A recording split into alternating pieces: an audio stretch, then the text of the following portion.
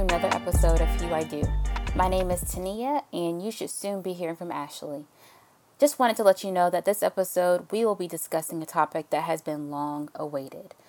Finally, we have a chance to do it along with some familiar voices and our friends. This episode is lengthy, however, it is a good one. So, without further ado, let's get to it. Thank y'all for being so willing to hop on and chat, especially like last minute. This is really an episode we've been wanting to do basically since we started the shows. We don't have a lot of questions. This isn't going to be framed like our normal episodes where it's like, like, what about this? What about that? We have some questions that we'll want to like hit on, but we really just want this to be completely organic. This is a conversation. Saying all that to say, we can move forward. So, because the three of you, I do not believe y'all know each other.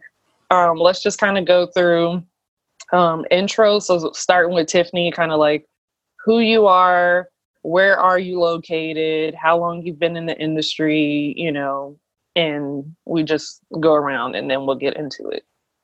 Hi, ladies. Thank you so much for having me. So I am Tiffany, affectionately Tiffany Event Planner. The name of my business is Bird of Paradise Events. I am a wedding planner, event planner, mentor, and coach. And I operate my business out of Baltimore, but I service the DMV area. I have been in this industry. This is my 11th year. Thank you for having me. Thank you. All right. Yes, thank you. Candace. Hi, guys. My name is Candace. I am in Atlanta, Georgia. This is now going on my 5th year in bridal. I started in the capacity of styling and marketing. I'm the marketing director at Carrie's Bridal in Atlanta, Georgia. And I'm also the creator of the Cocoa Bride, which is launching this fall as kind of a bridal concierge and blog service. Love it. Thank you so much. And for those that are listening more than anything, all of these vendors have been on our show before, so I will definitely plug those episodes. Candace really spoke more from being a bride than a vendor, but we knew then, and of course now, how closely associated she is in the bridal industry and of course in bridal publications. So, all right, Lanil. Hi, ladies. My name is Lanil Moon, and my company is Special Event Factory. I am a floral designer, and I've been a floral designer for about 4 years now. I started off as a planner that started 10 years ago. I know I have such a baby face, but but it did start a long time ago. And Ashley is actually my bride for October 10/10/20. So that's how we met, and we actually realized that we're almost birthday twins. We were born 2 days apart, and we're actually like this. We actually see a lot of things eye to eye. Right. But yeah, I do florals for weddings and special events. And actually, because of COVID, some things have changed with the business. So I'll be doing some different offerings as a lot of people have. So I've been offering individual arrangements, which is a new concept for our business. But overall, we just like to do the flowers. That's kind of where I like to stay, my happy place. No planning for you. Well, again, thank y'all for coming on the show. We're going to just kind of like get into this conversation. All right, just to kind of start, how has like the last 72 hours been for each of you? Like in terms of the attention, the tags, what has that looked like for each of your brands? Personally, for me, I know yesterday was extremely overwhelming. I had to text a colleague and or also a coach of mine, and I was just like, social media has completely drained me. While I was appreciative, it was also just overwhelming with social media and dealing with my own personal feelings. So it was just a collide of things and emotions that were going on. There were also like a few DMs, and I just couldn't keep up. One, I couldn't keep up. I had to take a step back. Two, it was just the overwhelming now concern for Black vendors and Black businesses. When COVID started, we weren't visibly in this situation, this new situation.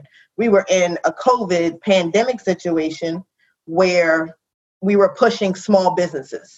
It was continue to support small businesses so that we could sustain, our businesses. So yesterday and maybe the day before were just overwhelming with support Black business. So that's, how the last 72 hours have been. Just overwhelming. Just you're dealing with your personal feelings, your professional feelings, this newfound love for Black vendors.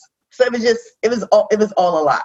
And I still don't think that I have completely processed it all. So. Yeah, it's going to take some time, I would imagine, for all of us.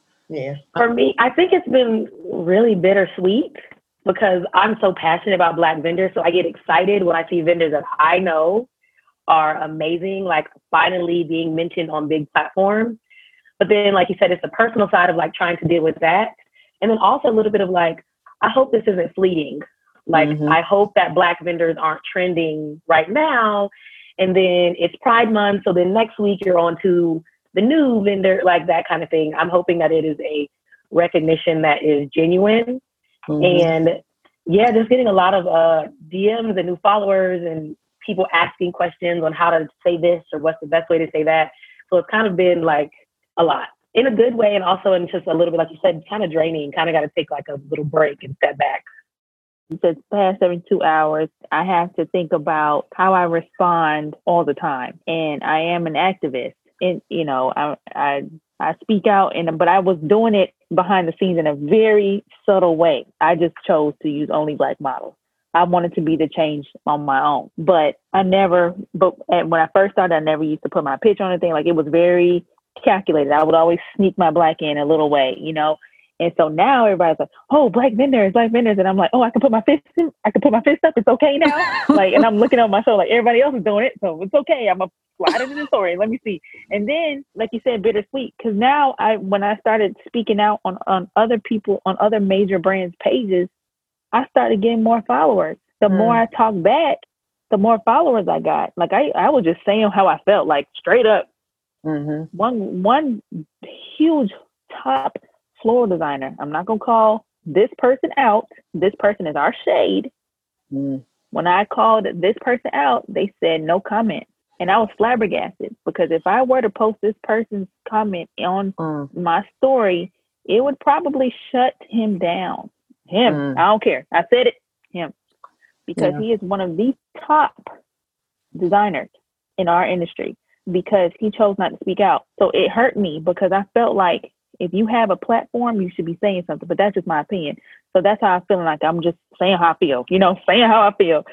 So then it was like empowering, like you said, bittersweet, Ken. It's empowering, but then it's sad on the back end. Like it's sad that people feel like they can't say how they feel because they're afraid. We're still afraid in 2020 as Black people to say how we feel as entrepreneurs, right? Not even as working 9 to 5. I get that. Trust me. I feel if you're working 9 to 5, you got to be a straight face. But if you're an entrepreneur and you're still afraid to say how you feel publicly, then it don't even make any sense to have your own business at that point. Because then who you serving? Right. I mean, who you working for? So it's like, I mean, not to say you have to go out here and say, I think everybody should get killed. You know what I'm saying? You don't want to say that, but you should be able to say Black Lives Matter and don't feel bad about it, because Nike's saying it, like major brands are okay saying it. Why you can't say it? You're Black. I'm confused. So that's why I've been like torn. The perfect word for me, the last 3 days I felt torn. Just completely torn up inside, torn up professionally, and just torn up as a mother because I'm still for my kids. I want them to be in a bubble, not seeing what's going on, but still kind of not being woke. As little kids, you want them to be aware. So it's kind of, I don't know, I'm torn. No, I get that. I mean, yeah, all of you basically said it's so much at one time, where it's like we haven't even still had the chance to process George Floyd, and that was just a week and a half ago. And then the protests came after that, of course. And we're still in the middle of a pandemic. Also, right. And then, like, for me personally, Friday was my birthday. And it's like, I can't even really go out, celebrate my birthday in the way I want to because we're in a pandemic. And then that's kind of like when the protests started. And then slowly it just hold up. Let's just step back. I did not hear about Blackout Tuesday until Tuesday. So when I looked up and I saw that people were talking about Blackout Tuesday and everybody put their black boxes up, whether they're black, whether they're white, whatever. At that point, I was just a little like confused because I'm like, that to me was like the final kind of like shift of something is about to happen. Because over the weekend, I saw brands speaking out about Black Lives Matter. Brands putting Black Lives Matter on their Instagram feeds and on their send out emails, carefully written, of course, but there's like just all this attention started out of nowhere. It just feels like it was out of nowhere because George Floyd was not the first black man to die, the first black person to die by the cops or by a white person that felt that his life just didn't need to happen anymore, that he needed to die.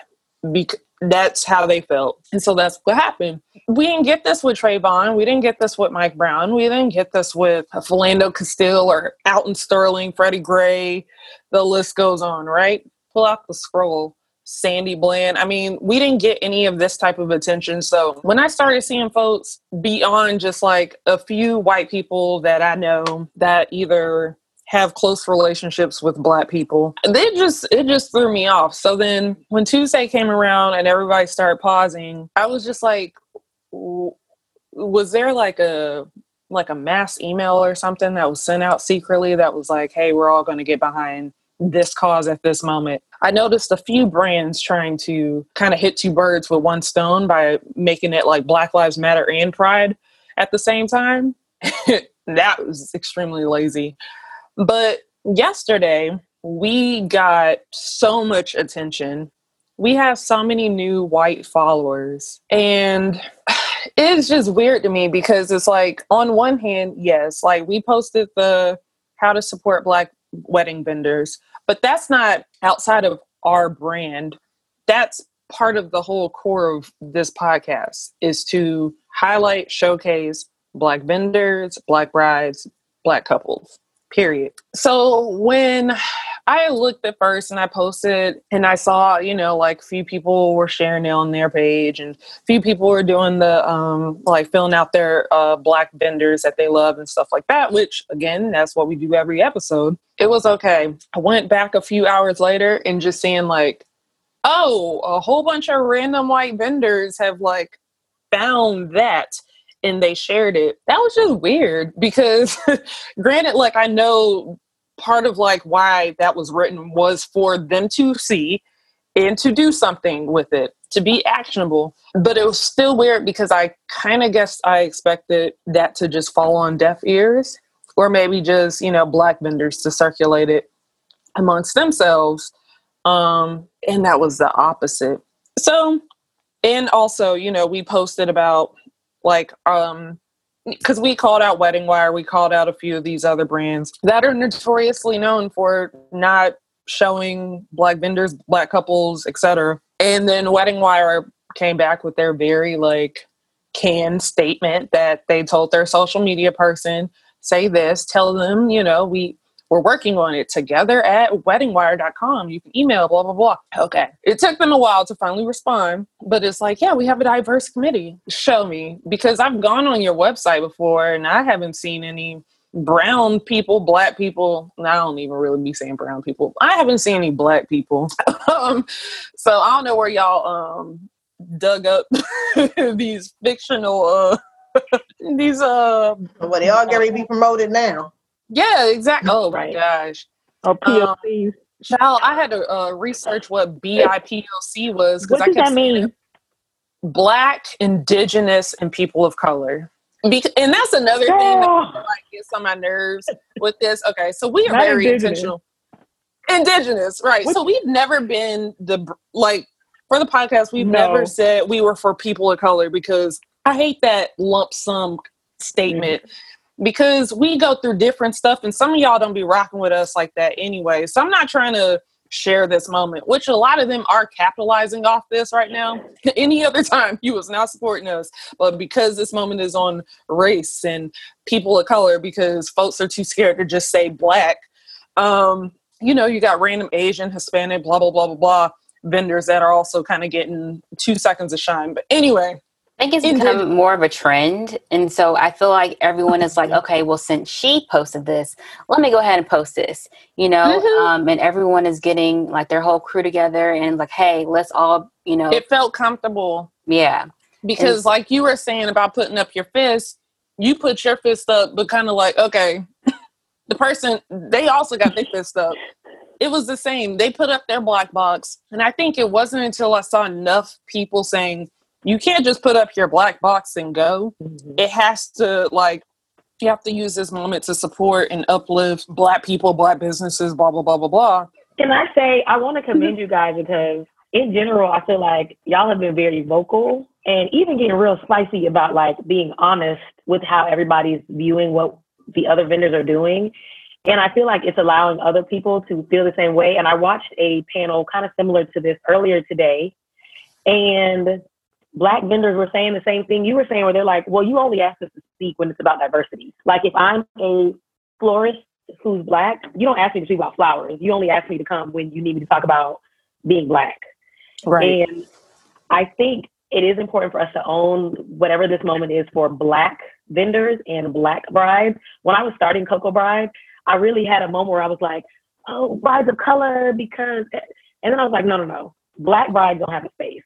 I'm going to a South Asian bridal show, and it was so specifically South Asian brides, and they were unapologetically like, this is what we do, and this is who we cater to.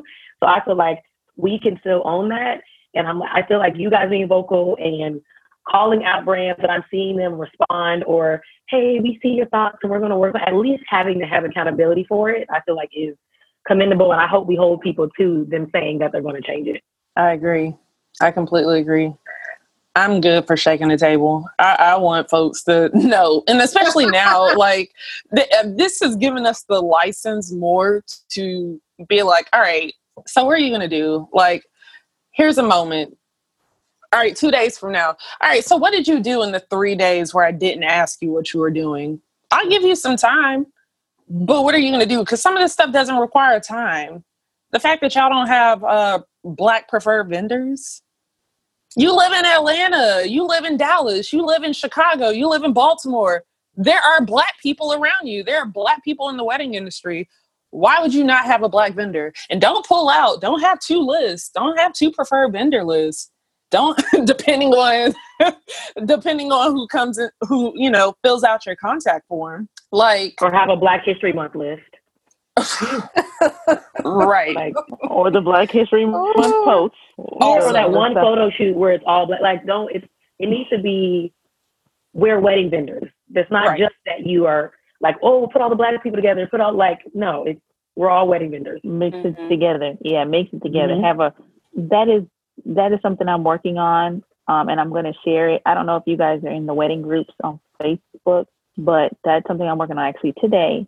I'm writing a letter, and I want to get feedback from other wedding vendors, because I too have asked venues. I would go into venues when I moved.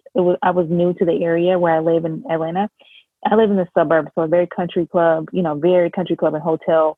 And I'm a member of the CVB in my area has a wedding alliance, and it's a free group. We go and we do the meetings, and I would go and I'd meet everyone. And I say, hey, how can I get on your preferred vendor list? Oh, these are vendors that we worked with for years. So, okay. So then that was the first round of excuses. So then I've had weddings at some of these country clubs and venues. And then I say, okay, so I've worked here. So now what? Oh, well, since we worked with them for so long, we just like to stick to, what we've had worked with. So, but the clients are more than welcome to bring in their own vendors. We don't have a problem with them bringing their own vendors.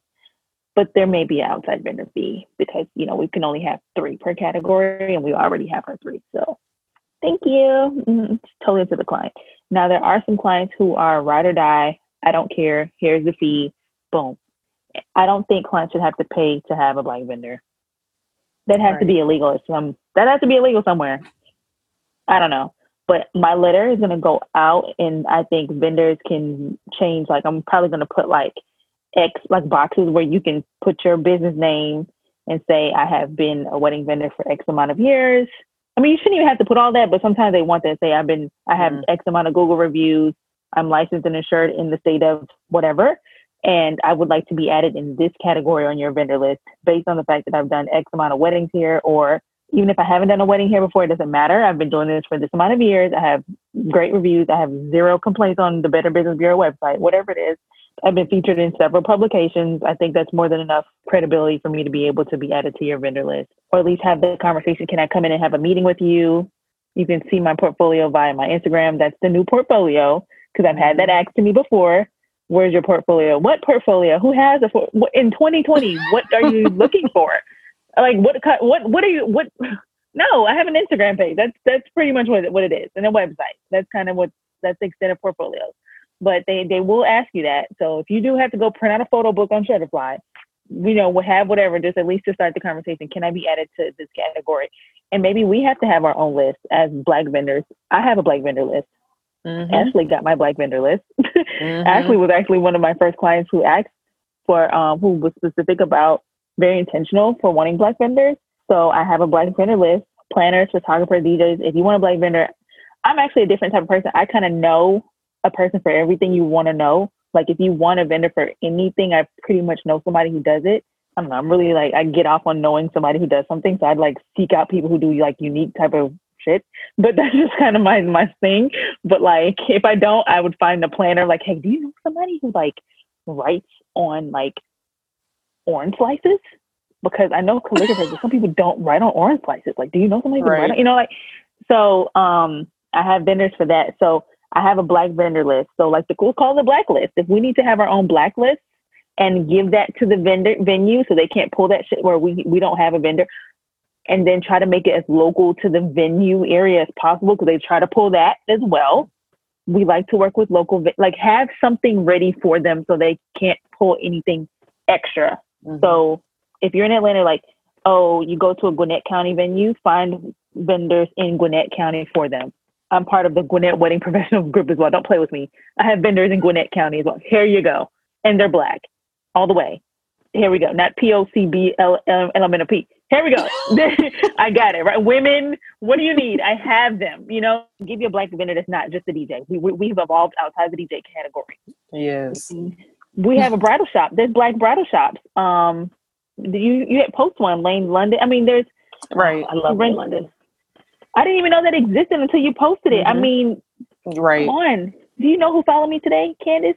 Who? And shouted me out? Who? Lazaro. Ooh. Oh wow, yeah.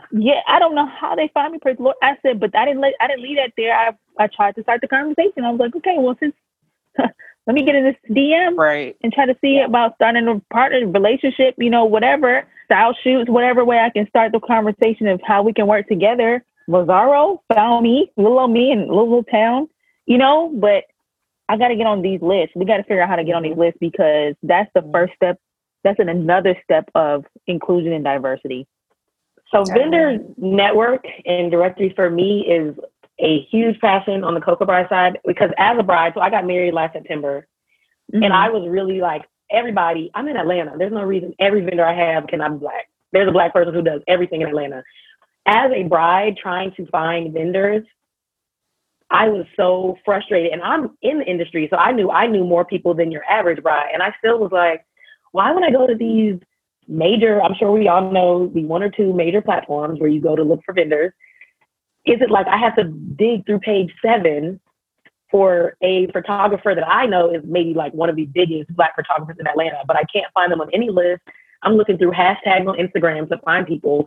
They're not listed anywhere central. And when you do Google Black wedding vendors, it takes you to forums or blogs where other people are looking for the vendors.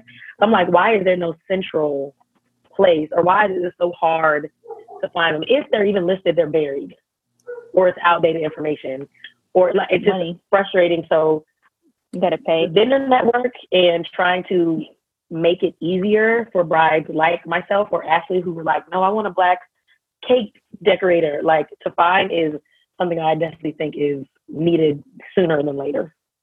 We got to pay for it. That's just the simple way. You got to pay to get on the knot, the wire, the black wedding publications. You all have to pay. And it's not a little bit of money. It's a lot of money. They want money every month. And I get it because they have to pay for the website maintenance. You want the publications have to look good.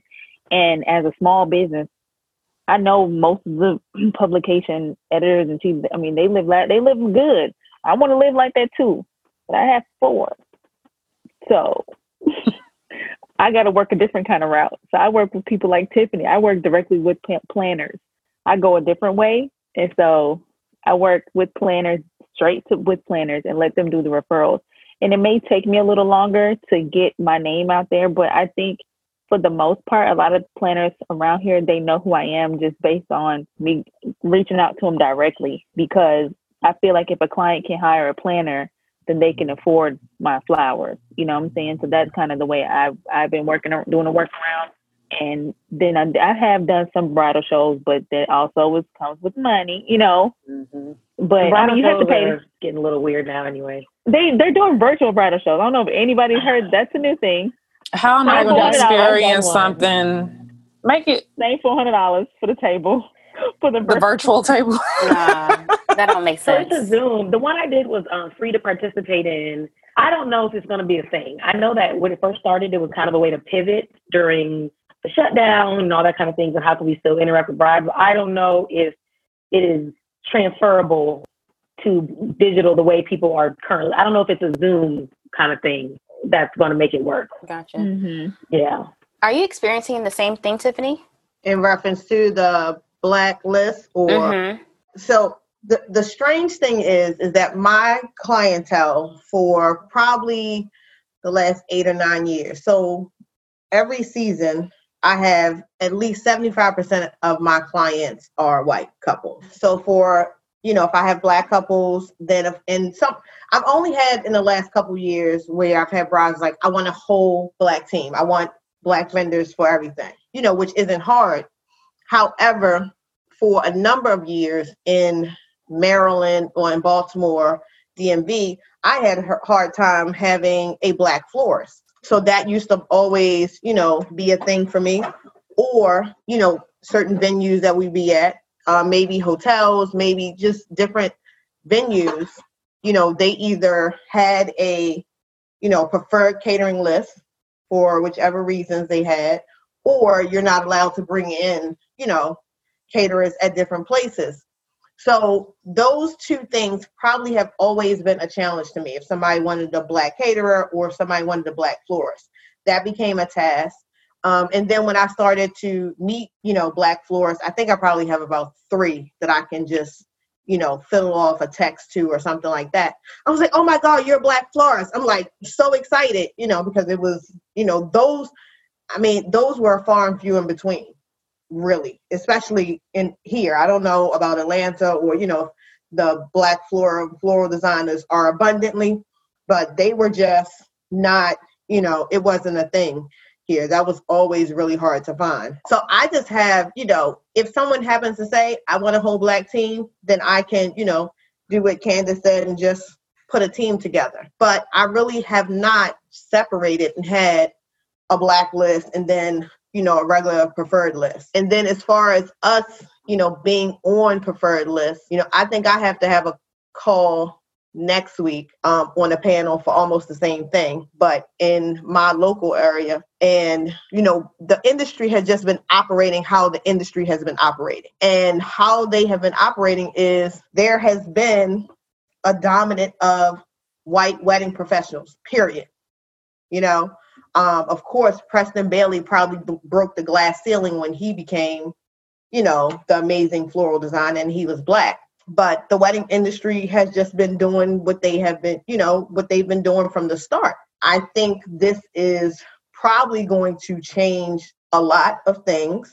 At the moment, we don't have a wedding season right now. Like, we don't have a 2020 wedding season. So I think come 2021, when we're walking in venues and when we are talking to different vendors, I think there will be a different approach. I think we're going to look at things differently. So when we're looking at your preferred professionals, we're going to be like, excuse me, I don't see any Black professionals on here. You don't have a diverse group of vendors for your organization or for this. So I think that's now what's getting ready to happen. But up until this, the wedding industry has just been moving how the wedding industry has been moving, and it hasn't been brought to the forefront. Now, I think it's now brought to the forefront where some things are going to have to change because we, as a wedding industry, we're going to pay more attention. We're going to be more vocal. You know, I have been the first Black person to do a whole bunch of things in my industry here. And every time I'm like, it's huge for me, only because I'm Black. They don't publish Black people. So it's huge for me, you know? So now I think going to 2021, it's like you'll see more publications, you know, probably featuring Black vendors because now the world is looking, the industry is looking, you know? So but I don't want it to be separated where there's a Black list and then there's a this list, you know? I want it to be like we all need to be on one list. If you have 4 caterers preferred, then 2 of them should be white. And 2 of them be Black, or 1 white, 1 Indian. I don't care, like a diverse. And it shouldn't just be, oh, we're going to throw this Black vendor on here just so we can have it. That's what we don't want. So we want, you know, the platform and the change to come, but we want to come in a thoughtful way, just not like we're just throwing it in here just so y'all are not looking at everything with a microscope. What I was meaning by the blacklist, I was just saying if they say that they don't know any vendors for the category, we have our blacklist so we can we can have it handy. Right. I have my blacklist for my clients who want Black vendors. That list is in the chamber because I just want to have it handy. Because I think Ashley, you may have been the first person to ask me that, you know, or just had said reference that you're having a more, you know, Black. And I think you probably would have chose a Black-owned venue had there have been a Black-owned venue that was large enough to handle the capacity for the your guest count as well as the style of wedding you wanted. But there's none of that in the city of Atlanta, which is strange because Atlanta is probably one of the largest African American communities in the South outside of Houston, you know? Well, now there's technically, I can think of 2 that can hold at least 100 or 150, I think. The one was just created last year. There's one Black-owned venue that can hold a large amount, but not the style that you're looking for. That's what I was thinking. That's what I was thinking. Her and the Loft at Castleberry. Oh yeah, yeah. But like, I was also looking at floor plan and stuff too. And some folks like Castleberry Loft. I didn't like the floor plan. Like it would have worked for somebody else. Just not me. There were certain things I wanted. I didn't want to be I didn't want to go to the same restroom as my guests. Like I don't want to be my bridesmaids in there, like, you know, trying to get ready before and then the guests coming in. Like I didn't want to do all that. I've seen weddings like that. I didn't want to do that. But yeah, I'm surprised that we don't have a lot of venues either. Or I am and I'm not. Let's be real. What has that attention looked like for all of you? Like, has your audience grown? Mm-hmm. My audience has grown tremendously. I just told one of my friends messaged me like yesterday morning, like early in the morning. She's like, "Girl, your page is growing." I said, "Yes, I've gained about 200 to 300 followers in 2 days." Wow. Which is like amazing. I hope they don't run away. Like I hope it stays and. Because because people are looking for support Black-owned businesses, and I'm in a bunch of mommy groups in like small towns around here. So then in the mommy groups, they're asking for a Black-owned business, and I try to make a point like on Facebook, if someone asks for a business referral or whatever, I tag my Instagram page and my Facebook because some people are Facebook people, some people are Instagram, and then I click to my website. So I give those who like certain networks the opportunity to click on what they want. So I think that helped, but people have been tagging. And what I do is when they say support a Black business, Instagram only lets you tag 10 people at most for each comment. So I'll tag 10 people and then those people will retag me. You know, like the more people see your name, the more they'll click on you. So outside of me exercising my IG fingers, because I don't use Twitter, my IG fingers and comment, that has helped bring traffic. But I've seen an influx of followers, like a lot of followers, and more so white followers than anything. Hope and brands that I never thought would have followed me, that have never even looked my direction. I mean, it's good. It's good, I think. Yeah. We got a follow from Betches Brides, which I didn't even know that existed. I think it's a podcast based off so I guess there's a Refinery 29 or, like an online publication for, I guess it's kind of like these cheeky white women, that kind of feel like they're a little snappier than, I guess, your standard white girl. So they call themselves a bitch instead of a bitch. How you say it? Bitch.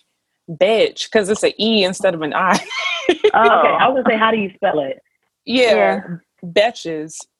And so I guess Betches Brides is a podcast, but like Betches.com is like the website. So they started following us. They shared the post yesterday. They did something today, support Black wedding vendors. And, they put like 4 wedding vendors per topic, which in the entire world, y'all, 4 planners, 4 makeup artists, 4 DJs. And, tag us below, tag your favorite. But I can't stand that. To me, that's the laziest. It's the laziest little. It's like, why we have to do your work for you. That's it. It's here it is, Betches. Oh, Betches. Betches. It's a lot of Betches. It's yes. a big 100 plus K. Yeah. I had never heard of them, which is crazy. But yeah, so they're trying to do the work, trademark, and, push out Black vendors and stuff like that. One thing I'm noticing with some of these like publications, brands, whatever, they're doing this. They are not all of them, but I'm noticing the trend where the ones that they're tagging already have tens of thousands of followers. So it's like, okay, I want to name drop, but I'm not doing this in shade. But does Ellie B need more followers? Like, Ellie B has been on Real Housewives of Atlanta for how many seasons? She did Eva's wedding. She got her name in the credits. Like, I'm sure she got some sort of check for being on that show. That's why they would tag her, because that's the only ones they know is the big one.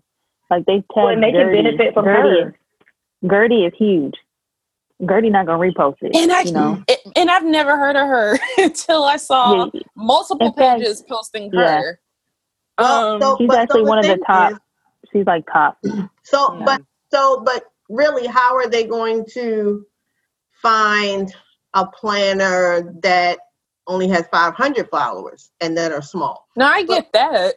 So it also goes to find. I'm surprised they tag Enraptured though. Enraptured is not big. I think those vendor posts are how they're finding some, because Coca Ride, which is really just started and doesn't even launch till the end of this year. I had several really big platforms follow me yesterday, to the point that I actually screenshotted it and sent it to my friends. Like, I don't know where they found me or what. I mean, which is good for me, because I only have a couple hundred followers right now. Right. So I think that's where I do like that they're at least actually clicking on these posts and apparently clicking on the people who are being tagged. Right. But it is kind of redundant when you only tag like the people who have seemingly an audience you can probably benefit from. Because if they have 200,000, you're probably going to gain something from posting them too, and they reposting that you posted them. Yeah. Okay. Now I see what you're saying. It's very calculated. It's not because they really care about doing things with that company. Okay. Right. Okay. And that's my thing. Like, I understand that, there in every industry, there are going to be big names and there are going to be middle-sized names and there's going to be small names, and we're all in different stages. But let's try to, if we're doing the work at this moment, let's take it a step further, because your average bride might not have an LED budget. or, you know, or might not aspire for that. One thing I really don't want to see come through this is, well, there are two things. Black brides being put in these style shoots, or models being put in these style shoots that don't even look like what Black weddings look like. But then also, Well, wait, what do Black weddings look like? and that's what I was about to say. They don't look like they don't be looking like what you know what they don't look like. The traditional Black wedding, there's 3 types of Black brides. And what are those 3? The number one, the ones who like the hydrangea rose specials. They don't like greenery, period. They like nice and simple. The number 2 are the ones like Ashley who are more, not necessarily boho. They like greenery. They like modern day, your Pinteresty bride. They like what they see. They like installations. Then you have your number 3, your luxe bride. They like your glam bling, papered wonders. They want to be an Eliana. Now you will have some that are a little bit outside of that. What you will find come fall 2020, 2021, they will put an Afro bride, a bride with cornrows. Black girls ain't wearing no cornrows on their wedding day. They're not gonna wear no Afro on their wedding day, and they will not be in a greenhouse in a farm, rustic barn place. Pampas grass. Okay, they may have pampas grass. They may have pampas grass, but they're not gonna be having no proteas and all this stuff, marrying a racially ambiguous man, right, standing there with a multicultural bridal party. It's not common. In a burgundy velvet suit. The only reason I'm going to say with I think those shoes. photo shoots are needed is because my sister got married, I think maybe 3 years ago now, and she is opposite of me. I am very like Mona Lucci, glam, bar, like signature, stereotypical like Black glam bride. She is the opposite, and she was so frustrated because she couldn't find images of Black brides in the style of wedding she had. When she typed in like rustic, or it was nothing that represented what she wanted, because she was like, everything looks like fit and flare with a poofy bottom and bar, like, so she felt like they were making it that there was only 1 or 2 Black brides, and she was having to like take pieces of other photo shoots and try to get other inspiration, because all the Black photo shoots to her looked the same. They all looked like a Mona Lucci, a Black bride, very like type A bride. So I do think we need, even if it's a little off, if they don't always hit the mark, I do think we need different images. That's true. I mean, I agree, but I just think they go too far. That's why I said if they're going to use, I'm in a group called Style Shoots Across America. I do style shoots. Like, that's my thing. I like doing style shoots because I like being a part of like publications and stuff like that. If you are going to, please use Black models in your portfolios for diversity if you want to get Black clients. But if you're going to use a Black model, please use a Black hairstylist and a Black makeup artist so that you don't have us out here looking crazy, because they do that from time to time. They have a white makeup artist. Not to say white people cannot do Black makeup, but Black makeup artists do black faces more often, so they know how to do Black skin. They can deal with discoloration. They can deal with the way we like our lashes, everything on a more consistent basis. And our hair as well. They know how to manage. That's why a lot of the time when they're doing shoots, they're like, can you find us a makeup artist who can do someone with, they put a POC, but we know what that means, with our hair.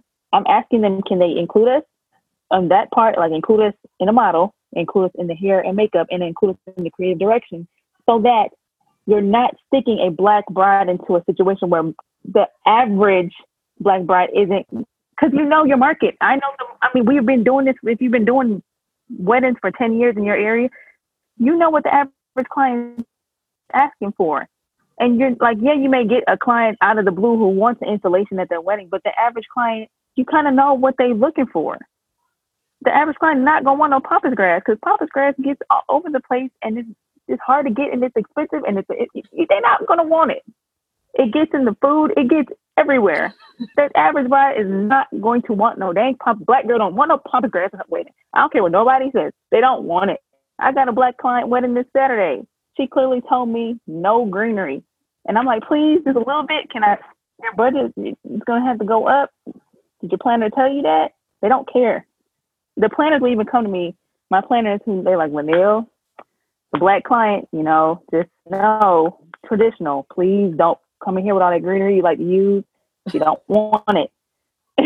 And I'm like, just let her know the budget's going to have to increase. Because, I mean, so that's why we're talking about with these shoots. If they're going to include us in every part of the conversation with the shoot so that it can be authentic to the scope of Black brides. I mean, I don't know. That's just my person. I'm not the no wall for Blacks, but I just know when it comes to the shoot part of it, because I do them so often and I won a cover contest for a magazine. One of my shoots was featured in Martha Stewart Weddings. I didn't even know until my photographer told me. Martha Stewart Weddings picked our shoot because they really liked what we did, and I used a Black model and groom. They were a real couple. They had big curly hair. I actually just posted the other day. They had real big curly hair. I loved it because I saw them and the groom had big curly hair, and I stuck them on a country club golf course. I remember Ashley was like, I love golf course rings. I took a Black couple. They're from the east, I think they're from the west side of Atlanta. I took them and I put them in a tux and I stuck them on a golf course. I was like, you're not going to see that. You're not going to see a Black dude with a lot of hair. You're definitely not going to see him with big curly hair, and you're not going to stick him on a golf course. But I'm going to do it just to be different. And what happens? You make it into Martha Stewart, because that's what they like to do. But I didn't take them too far out the element to where it was too much. Mm-hmm. I didn't stick them on top of a, I don't know. I didn't stick them on top of a camelback, or, I didn't stick them in the desert. I didn't do too much. I just did it a little bit different because the color was purple. I wanted it to be royal. So I put him in a purple suit jacket, which may have, it may happen. I put him on a purple suit jacket, and I used carnations in a unique way. So that was the spin that they put. I used it in her hair, and a floral crown I put in her hair, and it got featured in Martha Stewart Wedding. So I took a Black couple and I did it in a unique way, but I didn't go too far. I don't know. I just think that if they want to include us, they should include us on all fronts when it comes to the inclusion. Don't just include us by saying I'm gonna just slap a bride model. Huh? Who is they?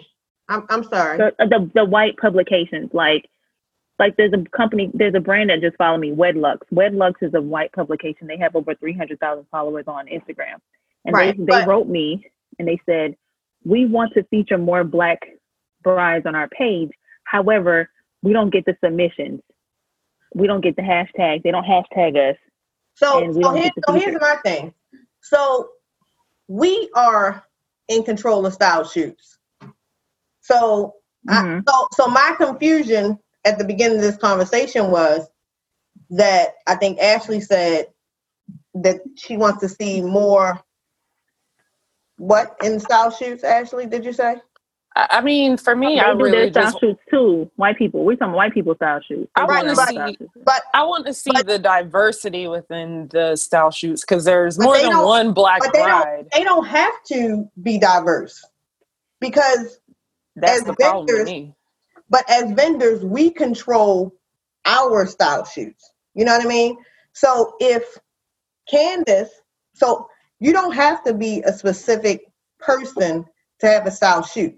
If Candace wanted to do a style shoot with a specific wedding dress that she thought would be better on a white bride than a Black bride, she controls that style shoot and what her target market is for what she's doing, right? Mm-hmm. And if Lanille wants to do, if she has like she was just saying, maybe the Black brides don't want no greenery. So now she's doing a style shoot all around, all flowers, no greenery, because she knows that her target market is geared more towards that Black bride who doesn't want any greenery. So they don't control our market for style shoots. You know what I mean? We control our style shoots. So if you're saying you want to see, more Black style shoots, then that's a Black photographer, that's a Black planner, a Black florist coming together and putting an idea together, because they all know their target market and what they're targeting with that shoot. They don't control what we want our target market to be and who we're trying to get the attention of. As far as the publication, that's the whole That's a whole nother beast. And that's, I think, where I was getting confused, because I just assumed all style shoots were a publication, either like basically whether it's the individual vendors came together and did a style shoot. No, I figured I don't all want you to publications would Yeah. ask, like, I oh, don't okay, want you to think send me your best. There's two kinds. There's different kinds. They can put together their own. The publication can, and then vendors can put together their own. And then sometimes the venue would reach out and ask. Like, I've had a venue pay me to bring flowers to put together a shoot for their venue. Right. Okay.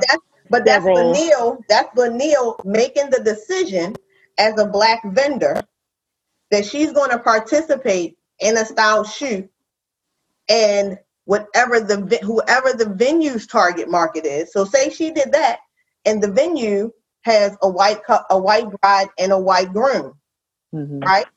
But she made the decision for her brand to be a part of that shoot. I don't want you to think that because you don't see Black style shoots or Black style shoots the way that you think that they should be out there, that anyone is lessening us from putting Black style shoots out there that way. When a creative team comes together, they make the decision of how their style shoot is going to look.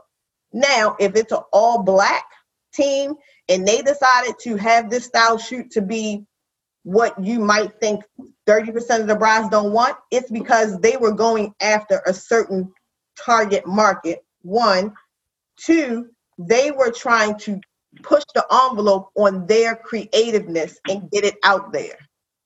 So it doesn't really have much to do with, oh, we're not putting out enough, Black, I guess, style shoots or things like that. It's whoever the creative team is. So, like, if you have it as the platform that you have, if there's a style shoot that you want to see, then you pull it together.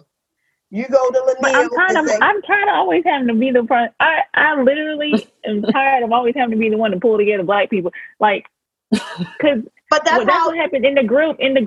Like, I'm in a group. Heather Binge is a lady. She created this group where they put together the big style shoots, right?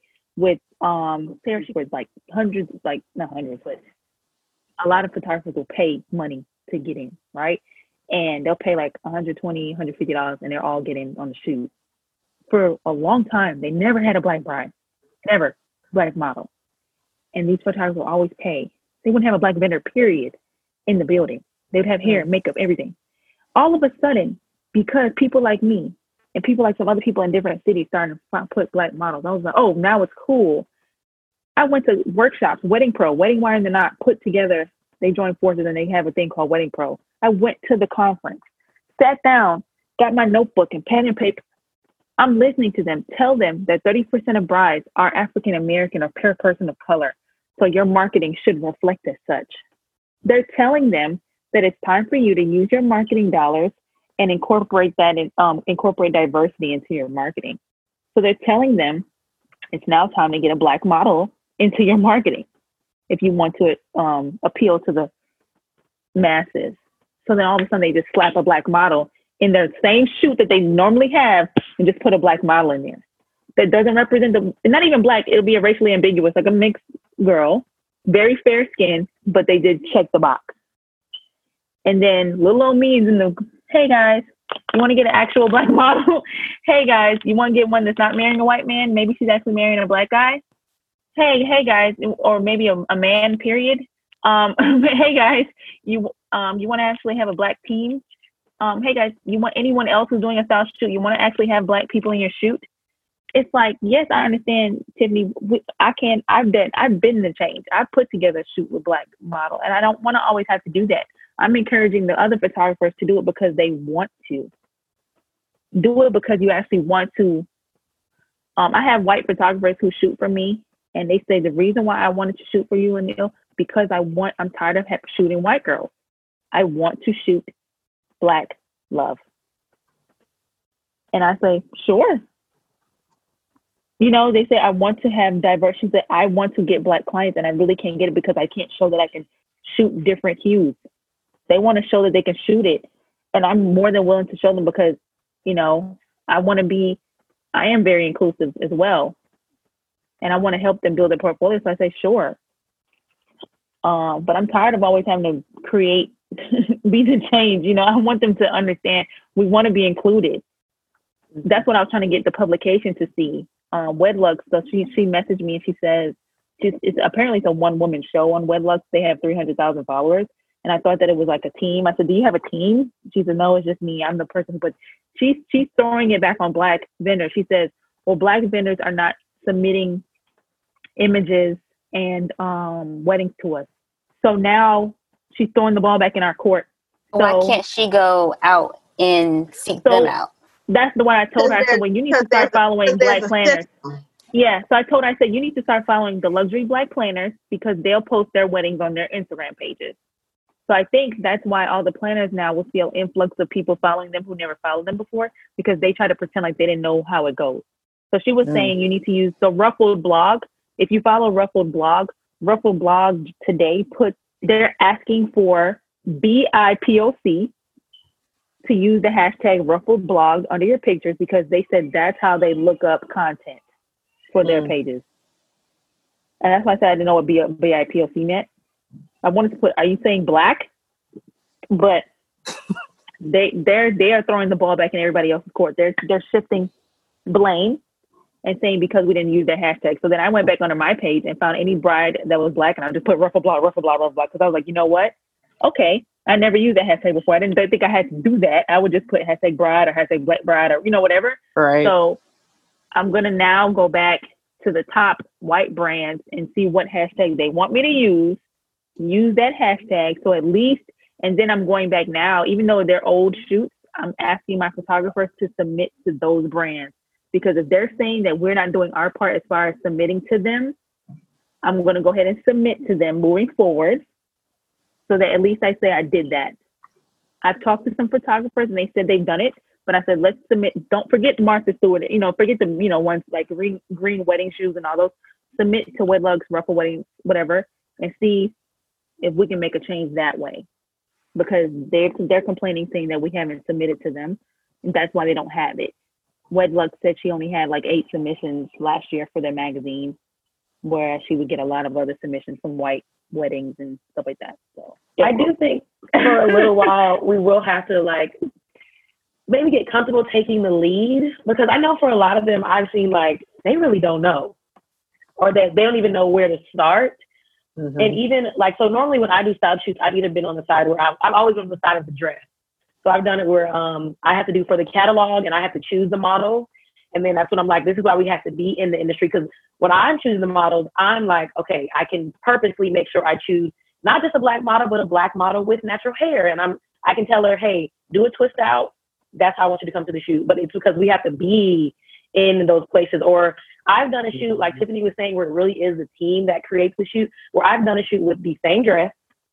One was very traditional barn, rustic, blonde, blue-eyed, and one, the exact same dress, was whole team Black, 26-inch bundles, just complete glam. But it was really how the team took it. And they both got published with totally different publications, but the team made an effort to be very specific in how they wanted their shoot to come across.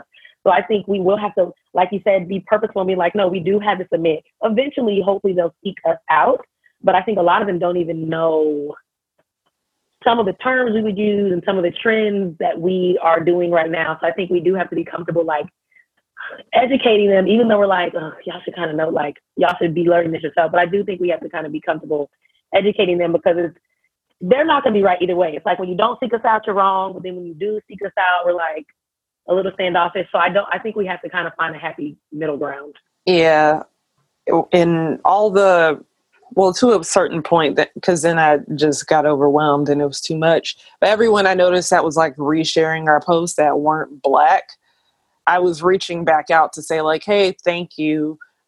We are also here to be a resource, a voice, taking it one step, because I don't want you to think that we're the angry Black women that have this wedding podcast and we just rant about, there's not enough representation. Blah, blah, blah. Like we're not doing that. But at the same time, since you open the door, I mean, we'll do it a little bit. But I mean, like I want people to recognize that, like, hey, we are a voice. Like we're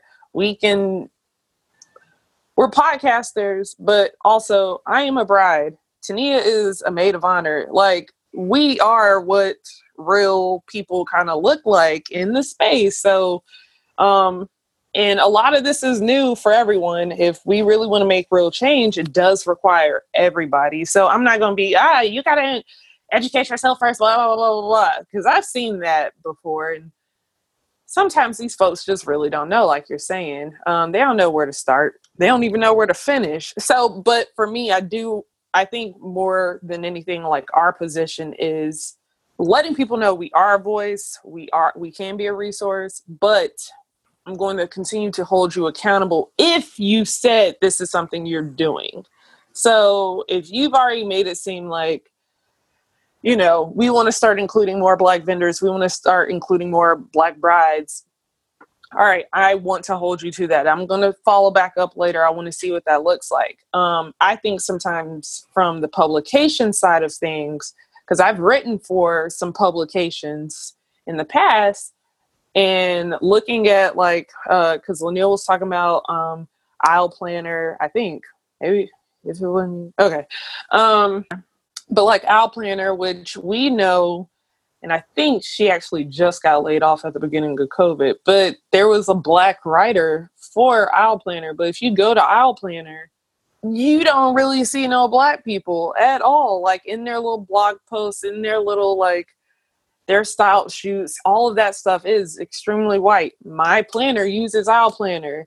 There are other Black planners that use Aisle Planner. And I think it's a great tool, but so I want to see more representation there as well. I want to see Black writers writing about weddings. I want to see more of these girls that are writing for brides.com and The Knot and Martha Stewart and all of them. I want to see them using quotes from Black people, whether it's Black vendors, Black brides, whatever, because when they have these, hey, so what's the weirdest piece of advice you got leading up to your wedding? Or tell us about a really awesome thing that happened on your honeymoon that you didn't expect. Black people go on honeymoons. Black people have weird advice. Black people got aunties that stand in the aisle and uncles that stand in the aisle with their iPads. You can ask us as well. You can. So that's part of kind of who I do stance and angle of that's what change will look like for us. More representation there as well, because we can have all the, I think it's just the overall, it's a collective thing. It's not a one thing or another. There's so many things that can be done, and there's so many steps that have to be taken. And I think honestly, people are more open to it and realizing that, okay, I've been complicit in this. All right, so now what? What do I do? Are we supposed to think that, okay, so if the brand is following you, do you think they're following you because they're ashamed that they weren't following Black companies before? Or are they oh, this is great, we were looking for someone like you? Or do you think it's just a mix of both? Both. It's guilt. You think it's out of guilt? I think there's a lot of white guilt that's contributing to the follow. And as a vendor, should we be appreciative, or should we somebody somebody give you something and you got to add it to your mind, you need to be thankful, you know what I'm saying? And you're okay, well, thank you, So I think it's both. Yeah, I think it's both. I think, of course, you're going to have some that probably are just well, let me just follow a couple people. But I think for people who do want to learn, I think it's I have to follow y'all to be able to see what you're doing. Even I'm Black, and on Cocoa Bride, I'm always trying to follow more Black vendors so I can constantly be getting pictures and content and seeing what new designers are doing. So if I'm a white person who works in a bridal company and I don't know a lot of Black people, Instagram might really be one of the few ways that I can see what you're doing or get your pictures. I'll be a little bit So I've done social media for a couple of stores now, and currently, I'm like, actually, currently the store that I'm doing social media for, it is a really big problem where we do not get submissions from Black brides. For whatever reason, every time we get a bride who's Black, I'm like, hey girl, make sure you tag us in your pictures, because I'm literally like reposting the same girl who sent pictures in. So if I'm a company, I would be like clicking on every page right now, because you're going to show me what Black brides are doing for flowers so that I can post it in my publication. I think that's the only way they can really learn, because there's not like a central place to just find out what we're doing if you're not in touch with Black people. You will be getting my photos. You will be getting my photos. Have y'all dealt with racism? You know, I feel like when people kind of ask that, they expect this like really overt time where it's like, I walked into the store, like I was trying on a dress, or, you know, and she called me a nigger or something. It's like, no. All right, when was the last time realistically you were actually called that, versus like, you know, somebody like seeing that you were coming behind them and made sure the door like closed or whatever, not holding that door open. Like, to me, that could be racism or just being rude. But, you know, sometimes that's my first thought. But have y'all had, like, with any of the vendors or, like, clients, or, I mean, whether it's, like, parents, not even necessarily, like, the client themselves, but, like, oh, their mom is, like, from North Carolina, or grandma is, like, 78 and rude. So, y'all have, like, stories? I had that. I was helping a coordinator for a wedding, and it was the bride and groom's grandmother, all white, and she whispered in my ear, but she wasn't whispering. She spoke in my ear, but the people around could hear her. She was like, "You're just such a nice Black girl," and I was like, "Oh, no, not you." And the granddaughter she was like, "Oh, grandma, oh, I'm so sorry," and I was just like, and she just confused. She meant well, because I was being nice to her, but I was just nice to her because she was the older lady, and I was just trying to help her get in and out of the venue, because that's just kind of how I am with elderly guests. I want to make sure they're okay. She said, "You're just such a nice Black girl," and her granddaughter and the son and stuff, they were just like, "Oh my God, like, what are you gonna do?" And I'm like, "I'm not gonna go after Black girl on y'all. I'm fine." And I was just like, "Okay, grandma." And they came very apologetic. They were very, because I was the only Black. I've been the only Black person in the room at these weddings. Like, usually, if you're the planner or coordinator and you're for white weddings, most 90% of the time they don't have Black friends. For some reasons, sometimes they don't have Black friends. So I've been the only Black person in the room when I used to be just the planner. The planner, and it's okay. I don't care. I don't mind. But that was the first time blatantly that she said, and it wasn't outwardly racist, but to me, it was racist. But it was just, she didn't call me a nigger or anything, you know what I'm saying? But it was weird. It was just very Southern and weird and uncomfortable. And I was just like, come on, come on, Nana, like, damn, Nana, you just ruined this whole little moment right here. And now I'm ready to go. I was just ready to damn go. And I'm not from the South. I'm from New York. I've never grew up around white people outside of a few teachers. And if they were Jewish.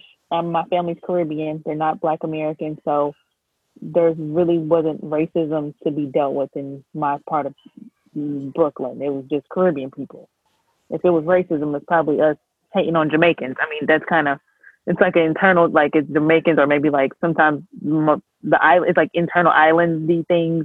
Haitian, it's just a little thing, but like my friend's mom was Jamaican, so it was cool, but like it's like, but when I came to the South, it was like blatantly like black and white. It was very black and white. The Black people live in Black people areas and the white people live in white people areas of town, and that's just kind of how it is.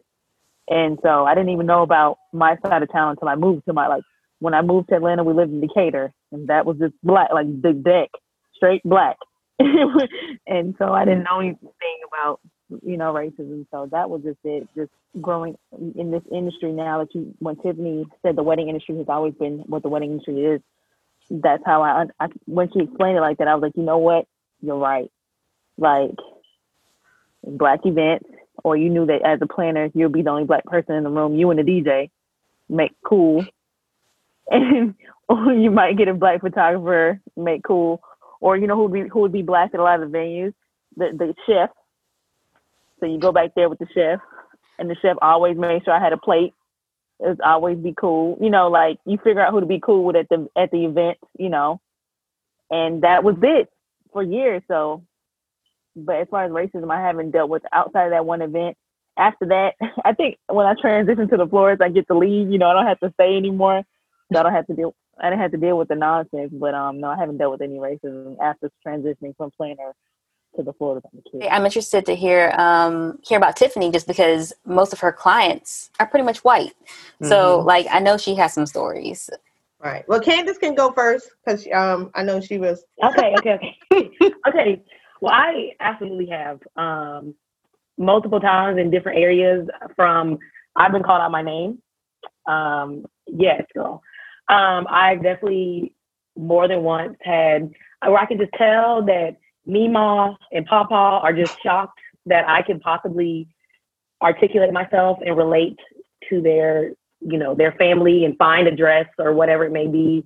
Even then on the opposite side from peers where I'm choosing models or maybe I'm doing something with styling and it's, making sure, tiptoeing around, but making sure that I choose a certain model or a certain look, or would this model really be marrying that guy or that kind of thing. So I have absolutely, from different ranges, like I said, from being called out of my name to very subtle microaggressions where I know you're telling me don't hire her because she is natural. So 100, and I've only been doing this 5 years max compared to you guys, and I've already seen all that on all the sides. So definitely. Poor Candace. I'm sorry. I'm still here, and the call out of my name was more than once, and it was very aggressive. Listen, truth of the matter is that's what it is that we're still here, and I really think to speak to the racism in the industry as far as clientele is concerned depends on what area you're in. You know what I mean? If you're further down south, or if you're in the complete suburbs or, wherever. I think it depends on what area you're in, because truth of the matter is, racism, we never know someone's background. You know what I mean? We're going in as professionals and we're going into service. We don't get to be the judgmental business entrepreneur to be like, oh, you're white, I'm not taking you. So it all depends on their background. And then they have a decision. Oh, we're black, they're not hiring you. I have not been called out of my name ever. That's good. However, I have gotten the looks, I have gotten the stares, I have gotten the condescending tone from other vendors, or things like that. But I think we as Black women are in a higher position always because we know how to handle and we know how to manage and we know how to address. So that's the benefit that I think that we have. We're going to get it, yes, because racism exists. We're going to get it. However, it's how we handle it and how we turn the situation to make it work for us. And then if we're unable to do that because everyone is not assertive, everyone does not have that tone, etc. If you can't do that, then you can't service these people. Because as entrepreneurs, that's what we're doing. We're providing a service. So if we're unable to deal with Sally and Bob and their condescending tone or them thinking that you don't know what you're talking about because you're Black, then we can't service them, But we also don't just get to take whatever they give us either. So that's what I mean, where as Black women, we are always in the position where we can manage and we can handle and we can read. I have to tell this story because I have to do this again, probably next week.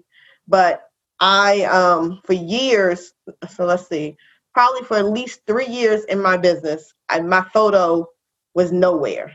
And this, I think in the last probably 6 to 8 months is about the as normal as I look, because I've always had a mohawk. I had a mohawk for years. My hair was red. My hair is blonde. My hair changes all the time. And I'm Black. So for years, I did not have my picture on my website. I don't think I used any pictures on my social media. And it was one time that I had to meet some clients in a Starbucks. And this before I added my picture. And I can't tell you what color my hair was because I don't remember. But when they came in Starbucks and saw that I was Black, you could have bought them for a penny. But I distinctly remembered the look, because I was like, when I got home that evening, or probably the next day, I added my picture and an about me to my webpage. One, just because I'm Black doesn't mean I can't run my business and provide the services that you're looking for. And two, they hired me. So I went home, put my picture, and I think my first professional headshots, my hair was blonde. It was like a white blonde with some, you know what I mean? So it was like, we're just going to throw this picture up here. And that moment for me was, I'm Black and I am good at what I do. So, I do experience things. I've been to a venue where I was a planner. At that time, I had a mohawk and my hair was fire engine red. And no Black person, no Black planner has ever worked at that venue. It was like a golf club. But their, membership, exclusivity or whatever, But I had to go in there professional and assertive and not be bothered that I'm going to be the first Black planner in here. I'm going to be the first Black planner in here, but when I leave, you're going to say, hopefully we can work again soon. Or, I'll be able to call you and say, what do I need to do for these potential clients? Because I was the Black planner that provided the services or knew what she was doing, or did not allow you to invade my space with any negativity or, So I think it's just all about how you handle it, because that's just what's going to happen. You have to imagine a white DJ. If the clients, have a white DJ that they've heard of and that they love, and now this white DJ has to come into a Black venue and deal with a whole Black team, it's the same thing. We may be condescending to them. Sir, what do you don't know how you going to do this wedding? So it's all on both ends. But I think we just have, now we're going to be looking for it more, So that's always the bad part about when these things happen, is that now we're going to be looking, and now we're going to hear it more than we did before. Like if we heard it, if a bride and mother to bride was in the store with Candace and she heard like a comment, like, why would she give you that? Candace would automatically put on her customer service hat and she would read them and say, I chose this because this will look better on your body type. Or, if she runs down what she knows, now she's turned the situation. But if that happens in October with Candace gonna be like, why? Because I'm Black,